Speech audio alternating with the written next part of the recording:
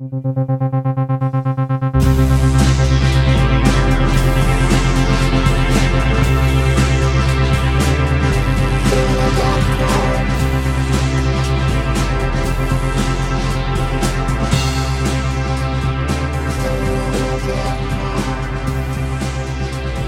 I'm gonna edit this so this is right at the front of this recording. But so you have a Patreon. Oh, I certainly do. You startled me with that.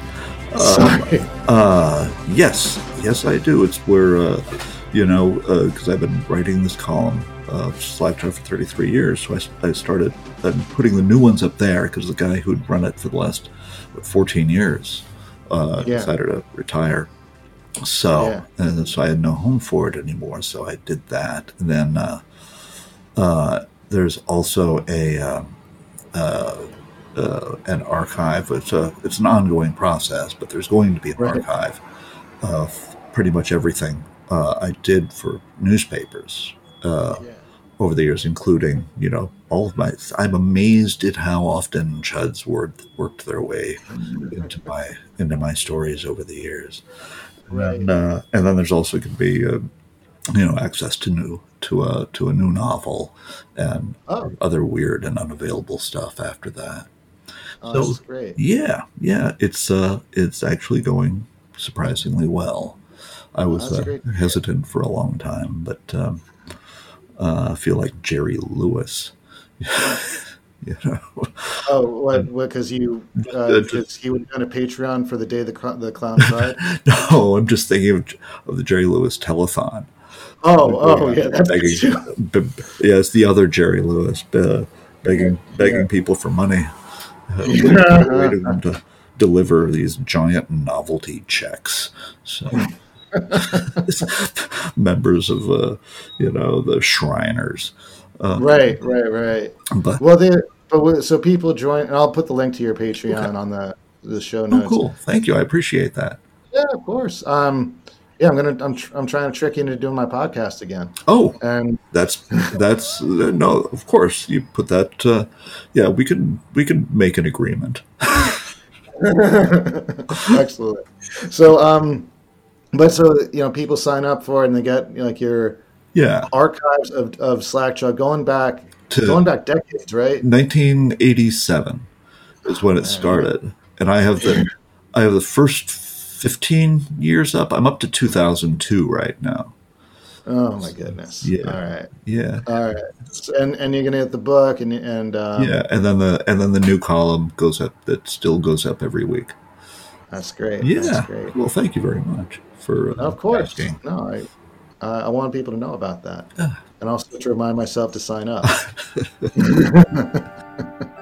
Beneath the city of New York are living catacombs, an endless maze of subterranean tunnels, unfit for anything human, unauthorized for anything experimental. Hold it! There's something moving up ahead in the tunnel! And unlikely to bring anyone down there. So, they're coming up. Chud. Good evening, and welcome to Cinema Death Cult, a eulogy for the death of motion pictures in podcast form. Tonight, I'll be discussing the 1980s horror docudrama, oft misunderstood cult classic, perhaps, Chud. And I am once again joined by the great novelist, memoirist, and all-around swell guy, Jim Kniffel. Well, Adam, thank you for having me back. Oh, I'm so happy to have you. I'm actually shocked you would have me back. No, of course. I jumped at the chance because I watched Chud yesterday, and this is a weird movie. Wonderful, weird movie, yeah. Yeah, but it seems like it doesn't do a lot of things that movies normally do. And I felt, and I was wondering just why you could talk about why this movie feels like that or why it's so special. I think, well, in the 80s, the 80s were, you think about specifically, you think about horror films in the 80s. Yeah. And the market was glutted with primarily slasher films and Stephen King adaptations. Right. But at the same time, it was a golden era for cult films of all types. Yep. So we had things like Repo Man and Liquid Sky and Buckaroo Banzai and things like that. Human Highway, and within the horror genre, we also had a lot of weirdies, like the Basket Case, Reanimator, Videodrome, the Phantasm movies and things like that. Yeah. And I think Chud sort of fits in there, while at the same time being a real throwback to the kind of the classic 50s monster movies that were coming out of AIP at the time. But also, I mean, you had these very good, very talented character actors who were playing adult roles. Right. And it was also a film that was dealing with with quietly, it wasn't too heavy-handed, a little heavy-handed, but dealing with social themes, homelessness and the environment and what have you. So, and in a way, I think Chud arose from a number of different forces, a number of different influences fed into it. I mean, there were you can point at a number of films that inspired it. Sure. I think Louis Teague's Alligator is a big one from 1980. And you had in John Carpenter's Escape from New York, you had these cannibals living in the sewers, who would crawl out at night and go hunting. There was Humanoids from the Deep, also from 1980. But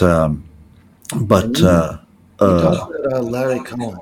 And Larry Cohen, because I think there's also a lot of Larry Cohen here. Now, I've not heard anybody who involved with the film mention any of these things, but maybe they wouldn't. But I was thinking of Q, but maybe that's just because it was a New York set movie. Exactly. I mean, Q's Q and It's Alive, or the It's Alive films as well. Where it's on the one hand, it's a very traditional monster movie. All of them are, but you have these, excuse me, a lot of very interesting, characters, a lot of storylines going on that all come together, with these insane monsters, And Larry Cohen, like Chud, Larry Cohen used to shoot all of his movies on location in or around New York, whether or not he had permits to do so. So I didn't know that part. I know that the movies, you can tell because the movies look real. In a way that a lot of New York set movies often don't. Like especially like in Chud, like the opening scenes and. I mean that was the opening. The opening scene was shot outside the Bar Max Fish on the Lower East Side. Yeah, that I didn't make that connection. I knew it was the Lower East Side because they said they have the street the street signs in the movie, right? Right. Lafayette. Yeah. And it's funny what they chose to have in the movie. It looks so much more like the New York I remember from living there, which is a while ago. Right. It's not the New York that exists today. Yeah. Like all the graffiti and buildings, like in this very specific way, like it almost has like a documentary look to it at times. Sure. Yeah. They, you come to New York today. I mean, my wife and I walked around the Lower East Side, and we don't recognize a thing. Yeah. We used to work in the Puck Building. Yes. Or the New York Press is where it used to be housed. Yep. And the Puck Building has now been completely gutted and is a high-end fashion store. Oh, really? Yeah, I mean, I don't know how they pulled that one off because anyway, the New York is gone.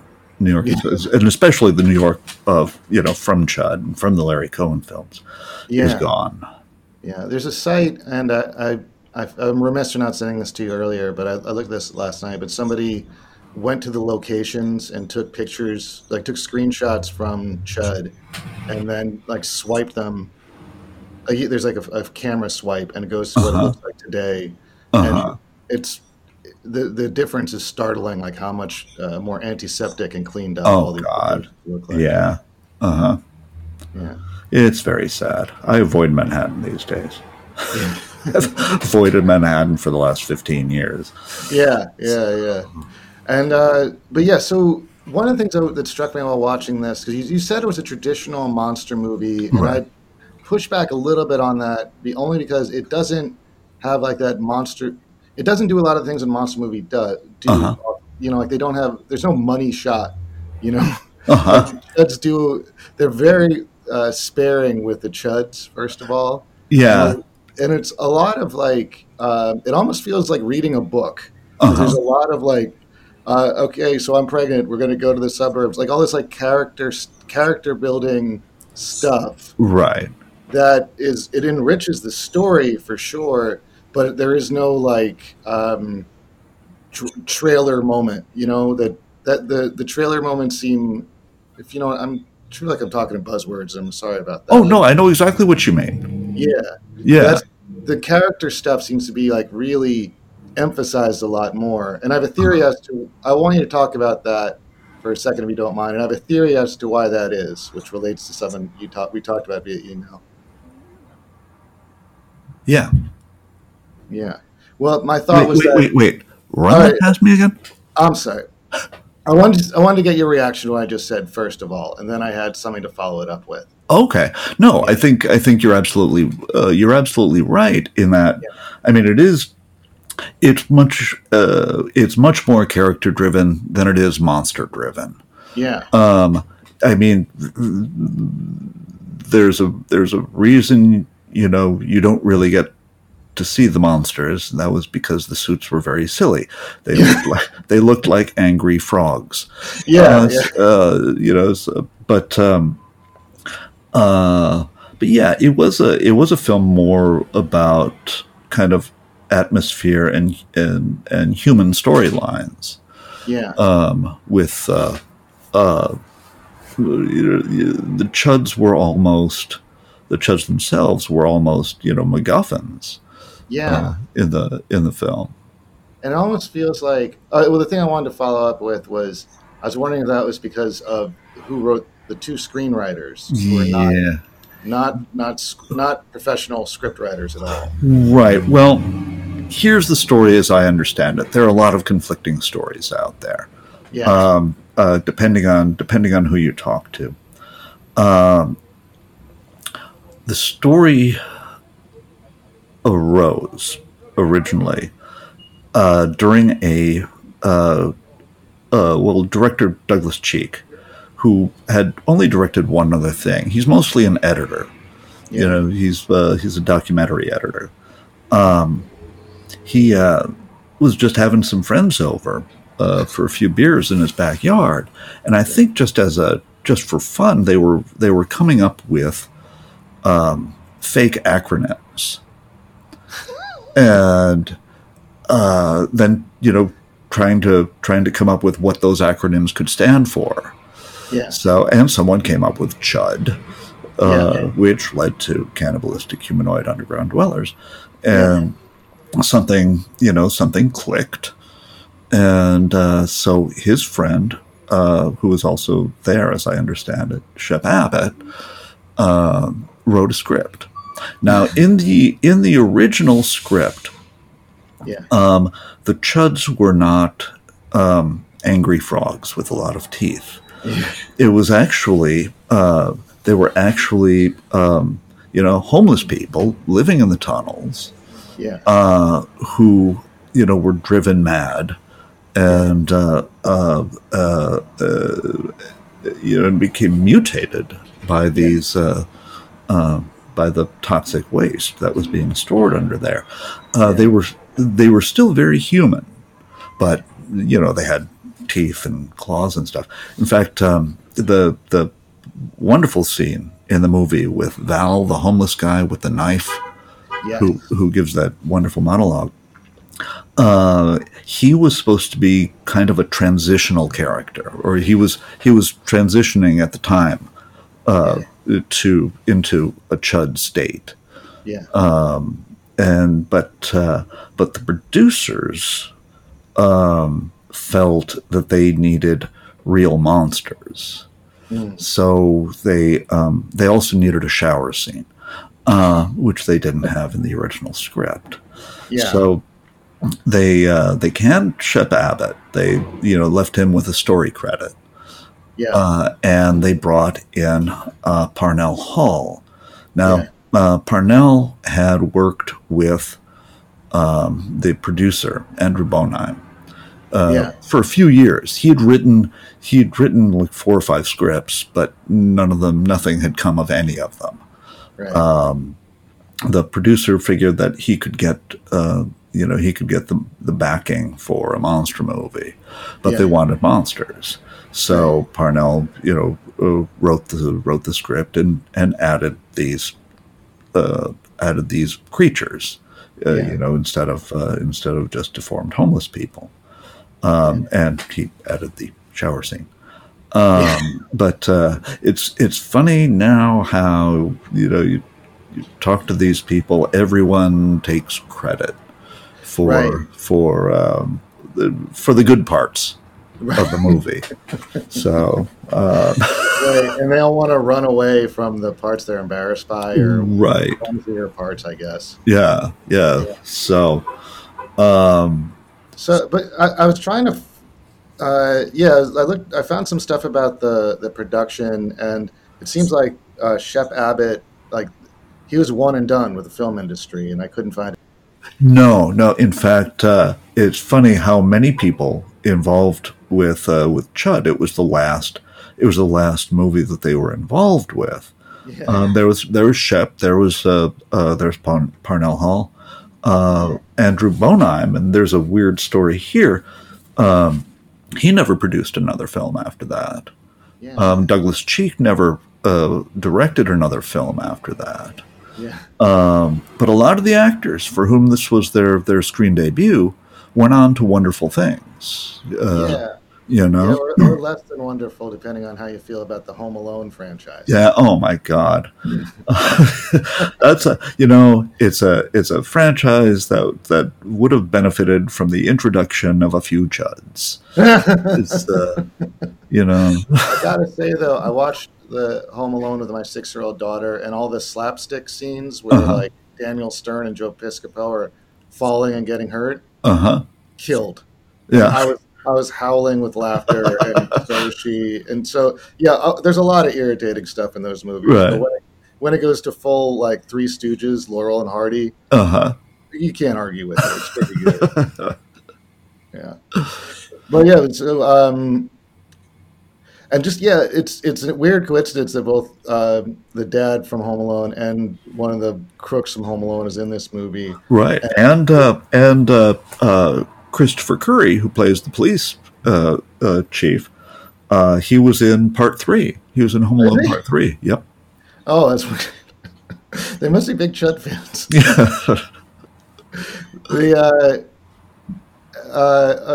And I'll get back on track in a second. But the cop who goes in with the flamethrower. The black cop. So he's a big character around Montclair, New Jersey. He actually owns a store. The actor owns like a store. He's like a very visible guy. Oh wow! Yeah, he owns this, like, he must have married some English woman or something, because they have like an English food store. British food. And so he's there all the time. Like, he works there. So I'm thinking about just going in and buying like a mince pie and being like, "So you're in Chud, huh? What was that like?" Yeah, but Yeah, so Daniel Stern, this was like an early role for him, right? Yeah, well, he started. I think his first big role was in Breaking Away, in 1980, and I mean he was in a bunch of stuff before you got to Chud. Yeah. And then since then, I mean, he was in Woody Allen films and a few other things, and since then he was in Blue Thunder. Yeah. Before that, in fact, that's an interesting. See, as the script was originally written, Daniel Stern was supposed to be playing a rookie cop. Oh. And he didn't want to play a rookie cop because he had just played a rookie cop in Blue Thunder. Okay. So he created this character of AJ, the Reverend of the soup kitchen, and he insisted that it be worked into the script. Yeah. So, yeah, it worked, and it's cool. It's a great character, and it's a very good performance. Also, I read something about the Blu-ray release, and I guess there's a what do you call it, commentary track with the cast, and I think the actors say that he contributed a lot of the story. That Daniel Stern wrote a lot of stuff that ended up in that. Have you heard that? Yeah. He and Christopher Curry both contributed to the script. They were never credited, but that's another case where everybody's taking credit for Val, the homeless guy's monologue. Yeah. I mean, he was of all the actors in that movie. He's probably been the busiest since the 1970s. In fact, when he made Chud, he was a regular on 2 soap operas at the same time. Huh. But I can't picture him. I can only picture him as Val. Right. And so I picture him in these soap operas as Val. Yeah. There's somebody's like, Percy Davenport may have cancer, but he's still trying to make moves to take over the company. Right. What do you think we should do? Yeah. And then Gog? Yeah. Then Magog. Yeah, and the dun. It was his twin the whole time. Yeah. His identical twin. Yeah. It's interesting, and also the lady, the female lead, the actress, Kim Greist. Yeah, so who went on to Brazil and Best in Show, and that was her first movie too. Yeah, and she's a girl mama from The Train. Yeah, so she got very quickly sanitized too, from Chud to family. I guess it's not family friendly. That's a dark kind of movie, but still, it's a Billy Crystal movie. Right. So and I know it was Jay Thomas' first film. Actually, it was Christopher Curry's first film. I mean, and John Good. I mean, it was almost he'd been in The Survivors and Revenge of the Nerds. Oh, okay. Just prior to that, but I think it was a big stepping stone for John Goodman. Right, and it's weird to see all these famous people in this movie that feels so grubby and dirty, underground. The whole, not literally underground. Yeah. But this is another thing. So people still say Chud. I think that's the most lasting thing about this movie. Is people talk about Chuds all the time, and it's reference. I don't know if you were aware, but it's kind of become a slang term for MAGA people. Really? I don't know that I knew that. That makes me very sad. Why? No, maybe it makes sense. Maybe the MAGA people are like angry frogs. They are, but I think it's a little unfair to Chuds. Honestly. It's very unfair to Chuds. So, I think when I said it made me sad, I just hate seeing it co-opted in such a way. But it's interesting. It's like we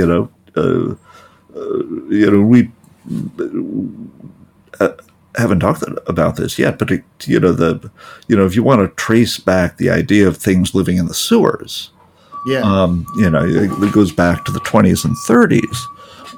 Actually, the specific origin of the story was in the February 10th, 1935 edition of the New York Times. You can look it up.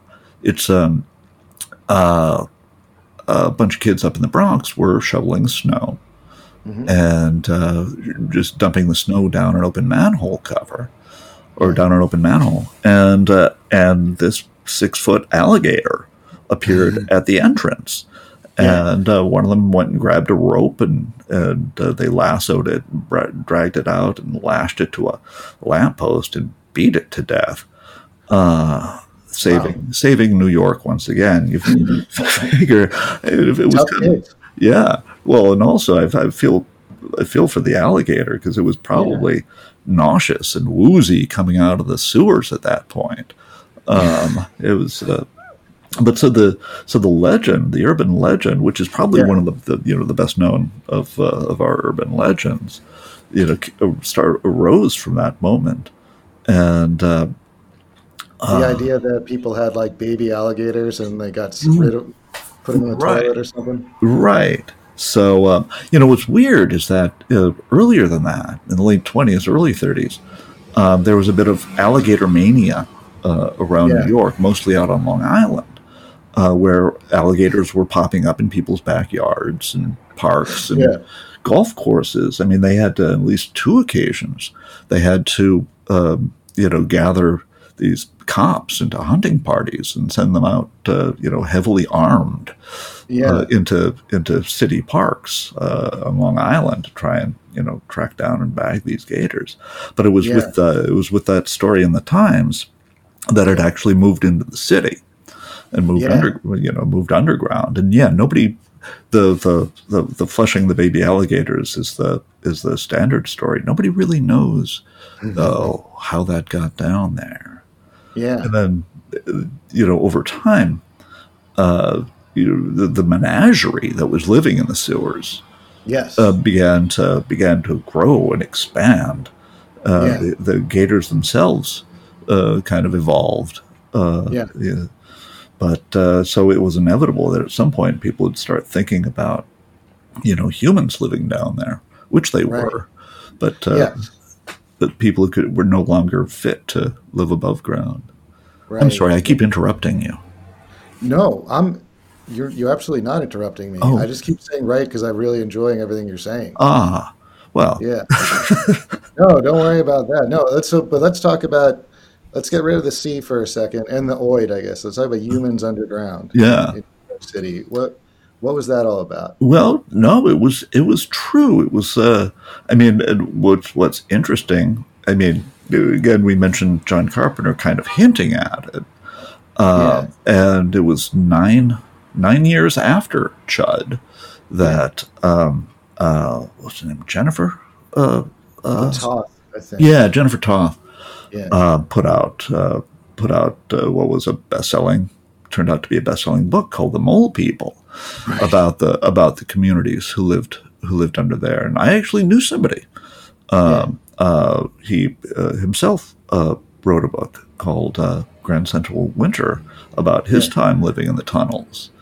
But people have questioned the veracity of Toth's book. Yeah. Yeah, like I think, sort of our fellow New York Press affiliate, Cecil Adams. God, yeah. Yeah, made a big stink about it. Said that it didn't hold up. But then, there's also that documentary Dark Days. Which I have not seen. It's it's on Amazon Prime. Okay. Actually. Yeah, I watched the first. It's good. It's like black and white and very grubby and just a series of dark interviews with homeless people. Okay. So I don't know if that's something you want to watch or not, but there seems to be documentary evidence, perhaps like the Toth book. There are some things about that were, I don't know, a little shaky, but it seems like there's documentary evidence of people living underground. Yeah, like the fellow I know, Lee Stringer, who wrote about his account under there. He was down there, and I know. He certainly knew of other people who were down there at the time. This is again back in the 80s. He was down there. Yeah. But and where were where were people and what were they living like? I know that there were definitely people in that, because there are so many forgotten tunnels, right? Yeah, the city is just honeycombed with probably well over 1,000 miles of tunnels for the trains and the sewers and everything else. The steam and water pipes, but there are tunnels down there that have just been forgotten. Nobody knows what they were for in the first place. So it only makes sense that eventually humans would find their way down there, for protection. Right. So I know there was a small community underneath Grand Central Station. Yeah. In abandoned train tunnels down there. Yeah. So Which is interesting. And then there, in dark days, at least, they have electricity. So there are amenities that people could find or improvise access to. Right. So like one of the earliest scenes, there's a guy shaving with an electric razor, which was kind of jarring. But it shows kind of the ingenuity of it, and also it hints at something else, which I think people are fascinated by, the possibility of creation of a different society. Right? Sure. Yeah. Like not just mole people that are running a whole different way of life. Exactly. Yeah. And so it seems like, is it fair to say that, so it's kind of like those are kind of the two strands that are being pulled together for Chud? Yeah. Or is there more to it? Well, then there's another one, another strand we have. I was just thinking about this the other day. I mean, do you remember the case of Love Canal? 1978. This chemical company, this pesticide company, up around Niagara Falls, New York, had been dumping these dioxins and pesticides in this chemical dump for decades, and then just covered it all up. Just laid a whole bunch of dirt all over the top of it. Sold that stretch of land to the city of Niagara Falls, and they started building a suburb there.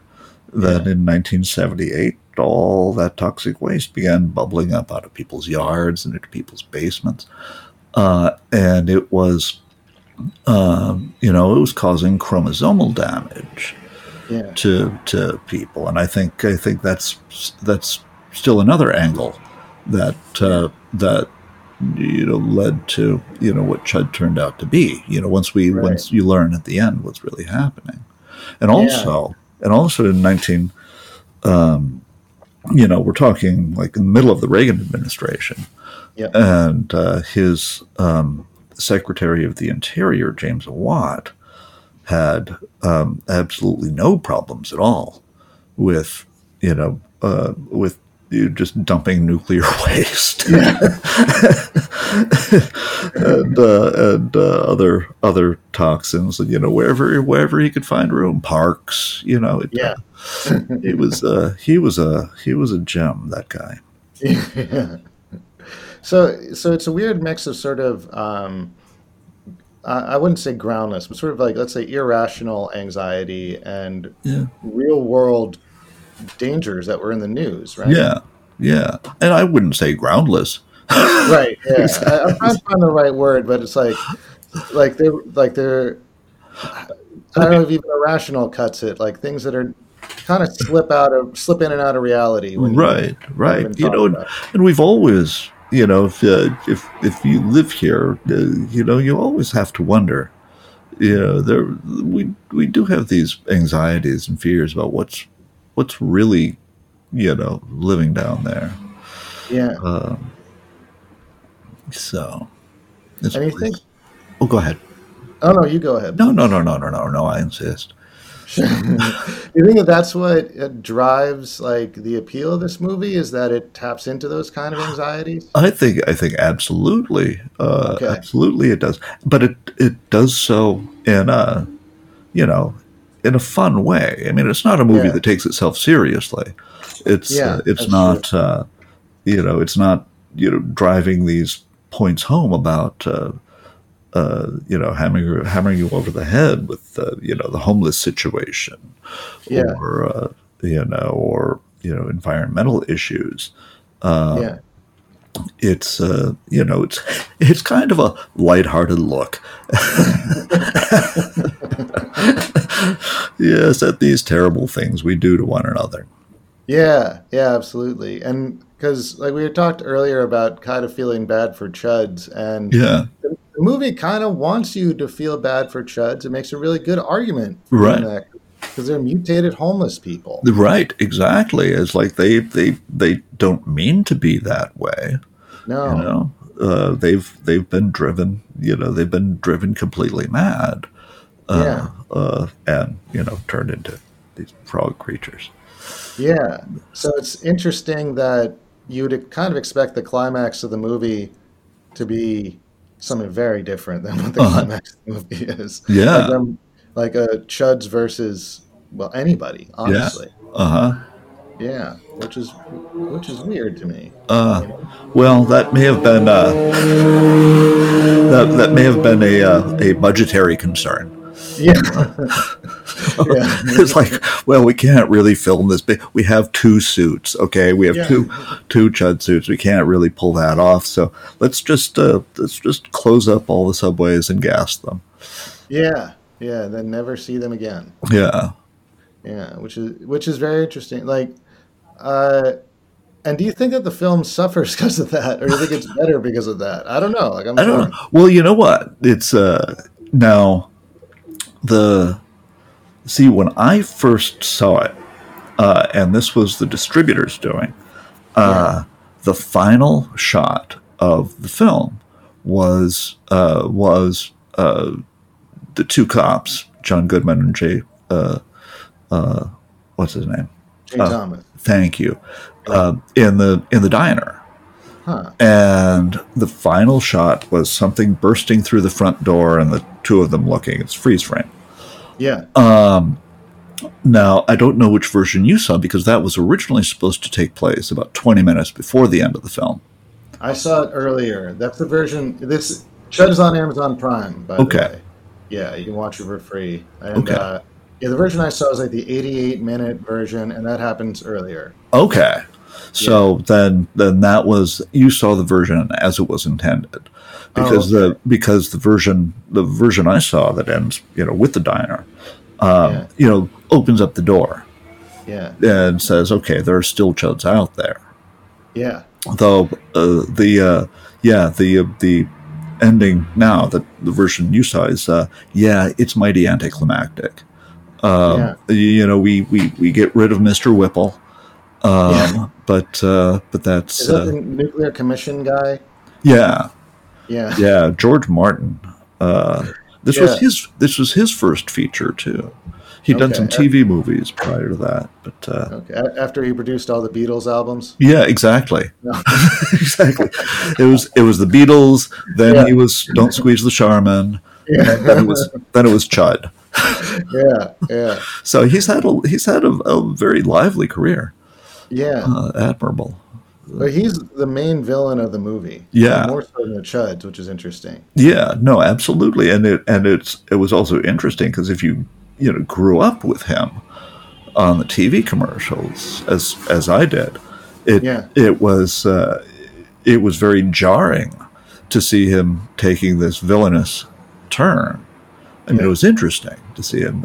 You always expected that just right underneath the surface of Mr. Whipple. One of these days he was just going to go off and pull out an axe when someone was squeezing the Charmin.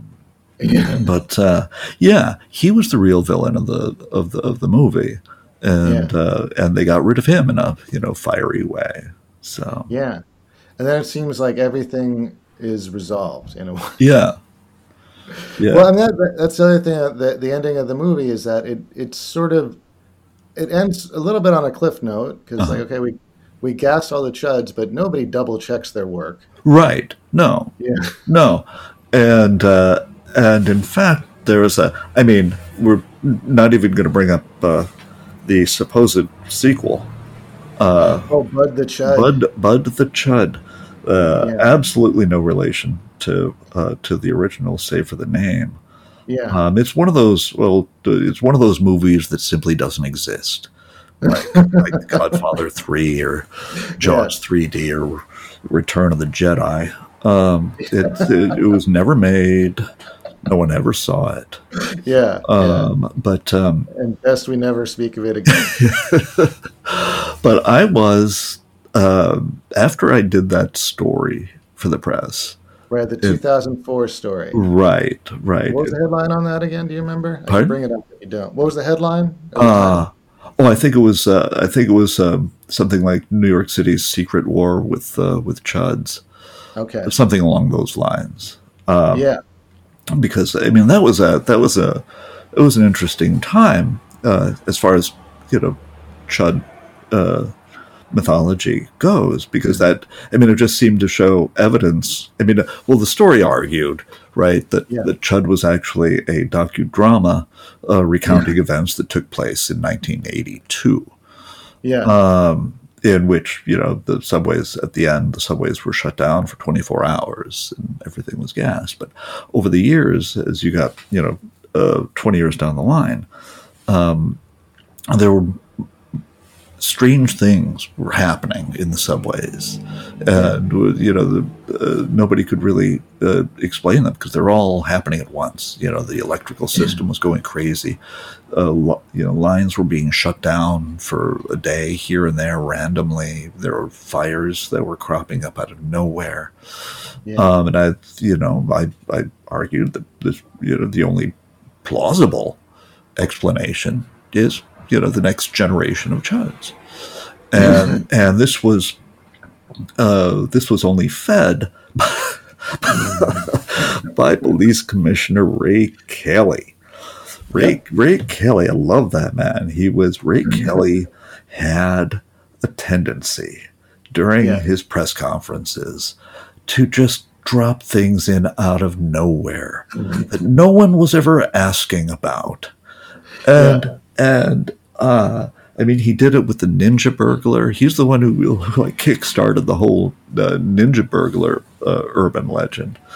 Okay, you gotta give me at least a minute on what the Ninja Burglar was. I don't remember it, and it's so intriguing. Okay, Ninja Burglar, late 90s, early 2000s. There was a guy. This was all on Staten Island.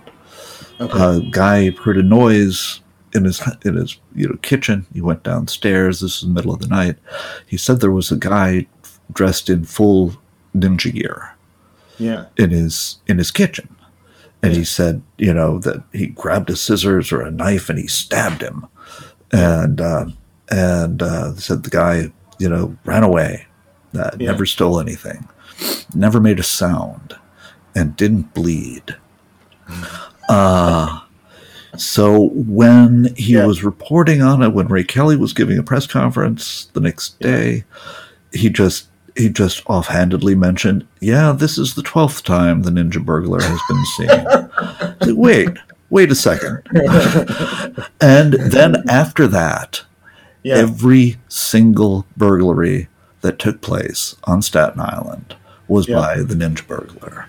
If people didn't see him, it didn't matter. If they were burgled, it was the Ninja Burglar. A couple people do claim to have seen him, and he was doing ninja-y things, leaping out of third-floor windows and landing neatly and running throwing stars or whatever. Yeah. Well, the first guy claimed that he had nunchucks with him, and that he beat him soundly with the nunchucks. But it was a fucking insane story. All right, so I got you off track. So Mark Kelly he somehow alluded to Chuds or something? Yeah, he's giving a press conference about all these things happening in the subway. And out of nowhere, he says, I know there's a lot of talk about about communities of creatures that are living down here in the tunnels, and I just want you to know that that's simply not the case.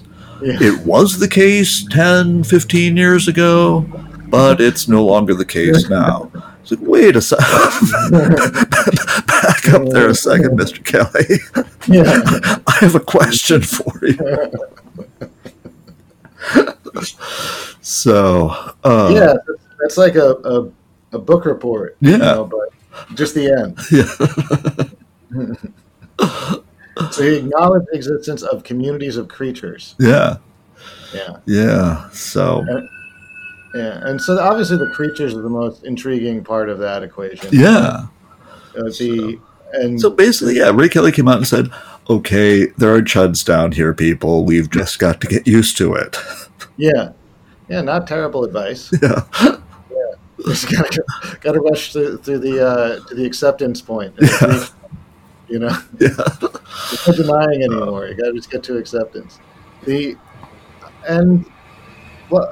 To get back to the movie, so I think that because of the flattening effect of time, so now I think of like these 80s kind of creature, I think it's one thing like 80s creature movies, like Gremlins or Ghoulies or things like that. And I think it's 90% because of the cover, the poster. Yeah. Like, popping out of the sewer and stuff. Yeah. Great poster. Yeah, absolutely. And so, but it's not like those movies. Yeah, and I think when people see, what's that? Oh, go ahead. No, I want you to go. No. Your show, sir. Yeah, no, just like I think that people expect it to be like Ghoulies or Gremlins, and then they're disappointed. Right. And so I think that it gets kind of a bad rap, just critically. You know what? It gets a very bad rap, and I have a theory. Okay. Yeah, it wasn't. It wasn't as overtly funny, as Ghoulies or Gremlins or some of the others. But I mean, it was. It was a film that was. I mean, it was even if not in a taking itself very seriously. I mean, it was dealing with some serious issues. Right. And the chuds, unlike Gremlins, they weren't particularly funny in and of themselves. But I think the two reasons the movie has gotten such a bad rap is one. They think of it just as this, rubber suit movie. Yeah. This kind of cheap, this no budget rubber suit movie, and it's much more than that.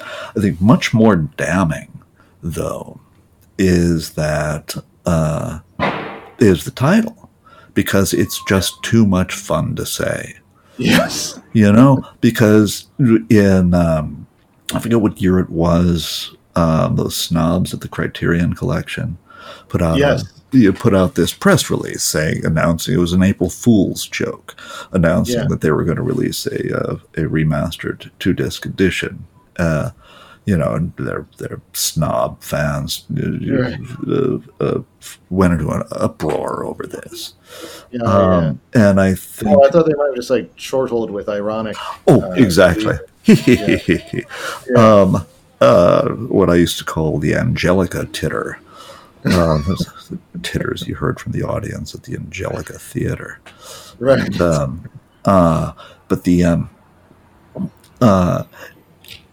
could have done it.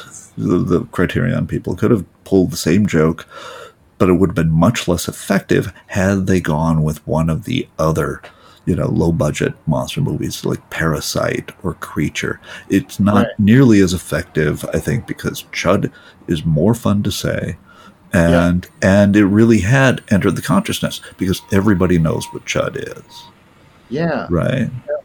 Why is it in the consciousness, do you think? Well, just what you were talking about earlier. I think, just that phrase, as you said, is something people know. We've just come to accept it. Stop anybody on the street in New York, they're going to know what a chud is. Yeah. Unless now they think that they're a MAGA people. Yeah. But I think that'll fade away. Yeah. A little bit, but we'll see. I don't know. Yeah. Because at first it was MAGA chuds, then that got just dropped to chud.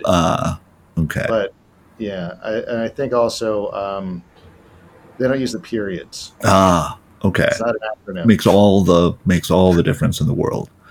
Yeah, because I think part of it is like knowing what the acronym is. Right. But there are two acronyms too. Right, of course. Yeah. Then the other one was the twist ending, and it was apparently a last minute decision. Yeah. To throw that in at the end, but that's really became the linchpin. Yeah. Of the film. Yeah. That really, again, got a real loud truck over there. You know what? I'm sorry, there was just a truck going by. Yeah, no problem. I was saying you got a real loud truck there. There's probably filled with nuclear waste going into the tunnels. Right. Yeah. Yeah. And it's also the other thing I like about this is that it's just like negligent.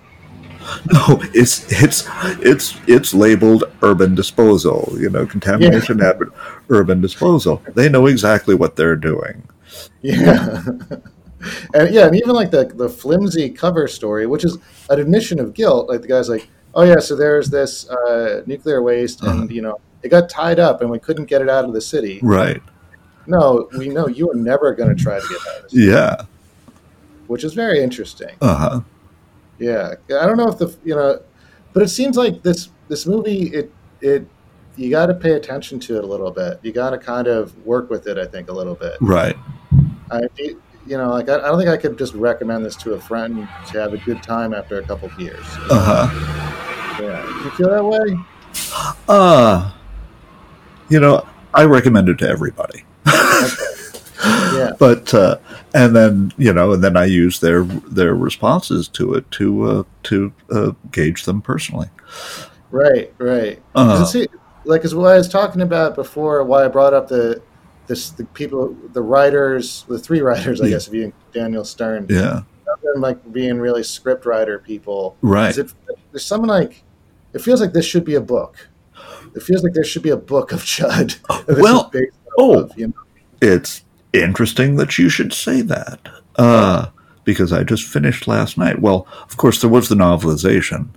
What's that? There was the novelization, which I used to have the world's largest collection of novelizations. I lost them all in a flood. No. But chud was always my, that's the one I was always looking for.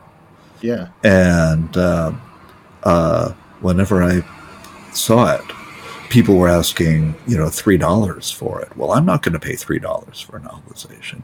I refuse to pay more than 50 cents for a novelization. Yeah. And now, of course, the chud novelization is selling for hundreds of dollars. Yeah. But there was so that aside,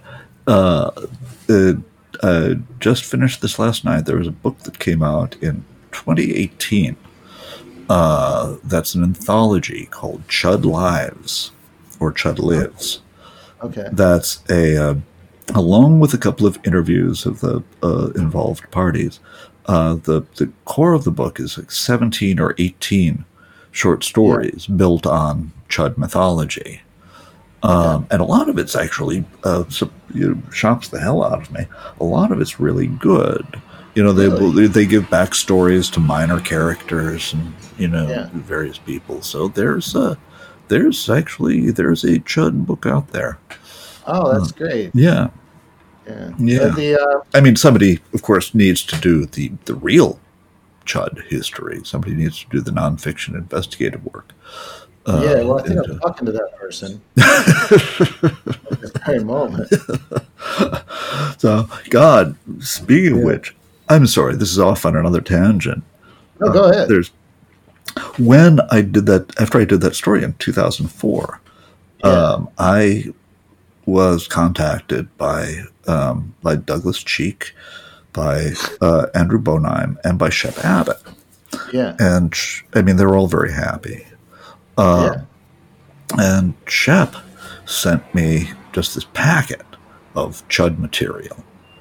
Yeah. Including, I mean, the reviews and press releases and all this other stuff.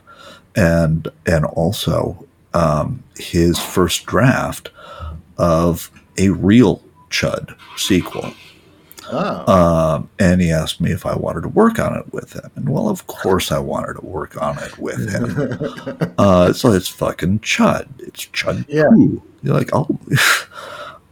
So the bare bones plot line in that one was that the government, having created Chuds, was now trying to put electronic implants in their brains to try and control them, to use them as weapons.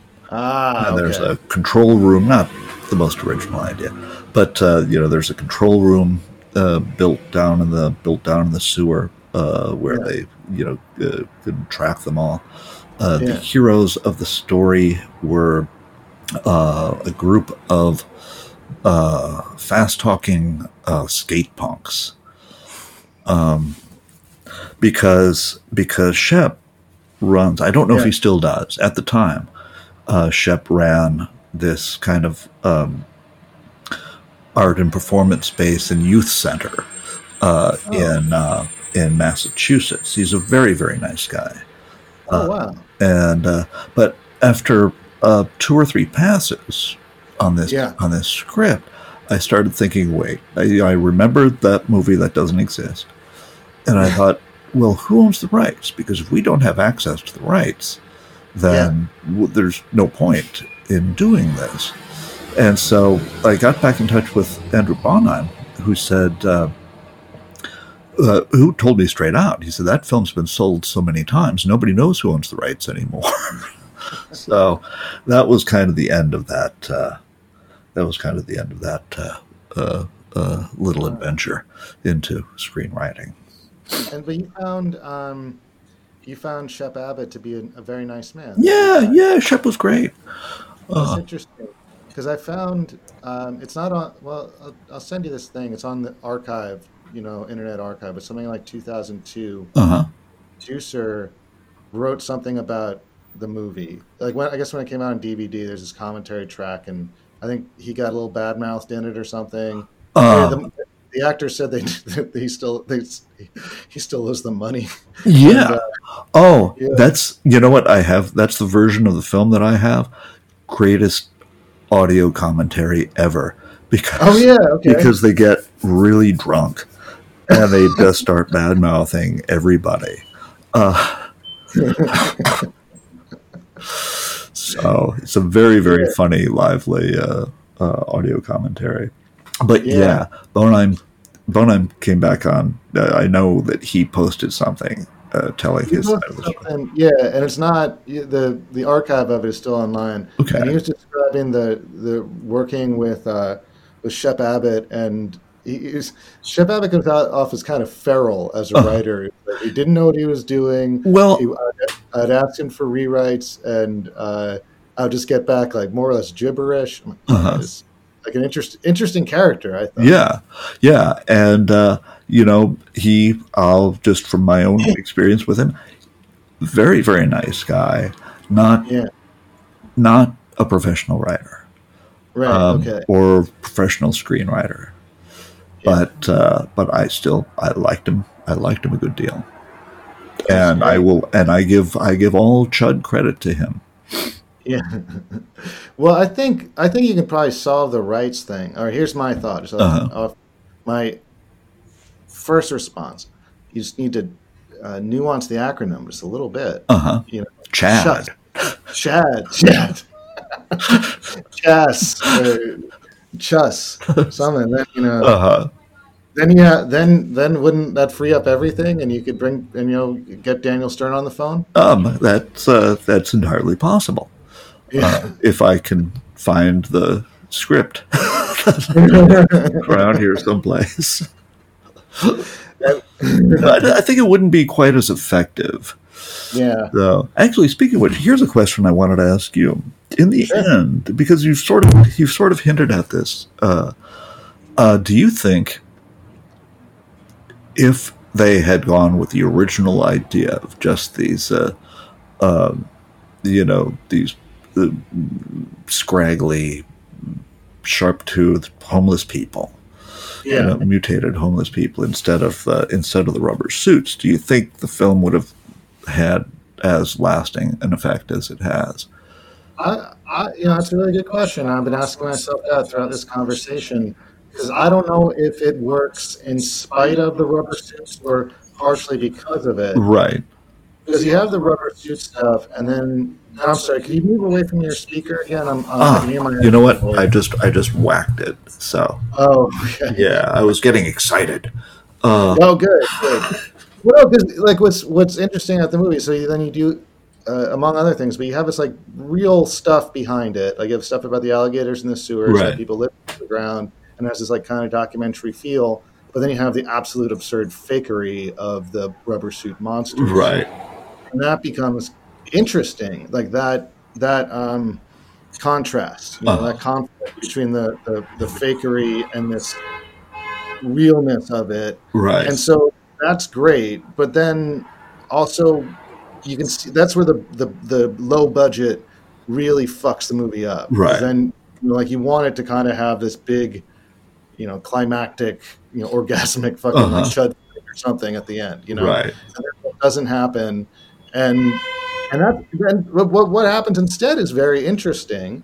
But so if they do just like makeup, like homeless people in makeup, like George Romero zombies, Right.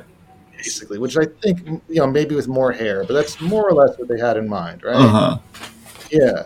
Like then you just put a bunch of people in makeup and have them all on the streets, and you have a George Romero scene in New York, Right. Like that. I think that would be pretty good, but it wouldn't be a monster movie; it'd be a zombie movie, I guess. Right. Like the sequel that doesn't exist. It's just a zombie comedy that has nothing to do with this. So, Yeah. but yeah. I think that's actually an excellent point. Yeah. And also, I mean, the rubber suits allow them to, if anybody points out that what they're making is actually a docudrama, when the city has been trying to, just wipe all evidence of what actually happened in 1982, under the rug, then the rubber suits are actually a good cover story. Exactly. Yeah.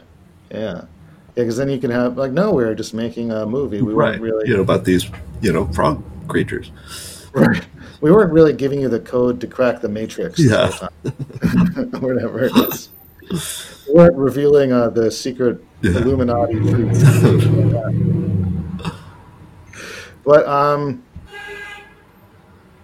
do you think it should be remade? There's been chatter about it. There's been chatter for a long time, and this is another thing. Going back to Andrew Bonham, when I was talking to him, he said nobody knows where the rights are, but I just read an interview with him that was done shortly before he died in 2018, where he said that he was contacted, almost every day by somebody wanting to do a remake. He said that why, if he doesn't own the rights, then, I think he was just delusional. But he was saying all these people who wanted to do a remake were, leaving out and this is true of pretty much any remake that's ever been made. It's like the people who make them somehow forget why the original film was as popular as it was, or as lasting as it was. They leave out those fundamental elements. And he was arguing that all the people who were contacting him were doing the same thing. So I have no idea what angle they intended to take. I am not, as a rule, I'm not a big fan of the reboot of anything. I prefer to leave things, as they were. Important to me for the reasons and the time and what these things were. I don't You know, you want to do it CGI, you want to do whatever the hell. It's like, so, yeah, maybe you could do a long after sequel in the spirit of the original. Yeah. But I think that that'll just not get off the ground at all. Yeah.